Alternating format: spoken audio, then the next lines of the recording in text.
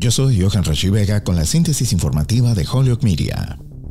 Para los demócratas del Senado, una mayoría tan delgada de 51 a 49 nunca sonó tan bien. La victoria del senador Raphael Warnock en el estado indeciso de Georgia le da a los demócratas un estímulo bienvenido, dijo el miércoles en el Capitolio el líder de la mayoría en el Senado, Chuck Schumer, quien nuevamente confía en dejar de lado a los republicanos inspirados por Trump en el Congreso y llegar a otros legisladores republicanos para cumplir con las prioridades bipartidistas con el presidente Joe Biden. La elección del martes fue para un solo escaño, pero la victoria de Warnock en la apretada segunda vuelta proporciona un punto culminante inesperado para el ciclo electoral de mitad de periodo para su partido. Hace más fácil que los demócratas del Senado se organicen y gobiernen y proporciona una ventaja crucial en un Congreso dividido mientras los republicanos se apoderan de la Cámara. Cuando el nuevo Congreso se reúna en enero, el escaño adicional les dará a los demócratas del Senado una sólida mayoría que brinda un mayor control no solo sobre las votaciones en la sala, sino también sobre los comités, que son el segundo plano de la legislación.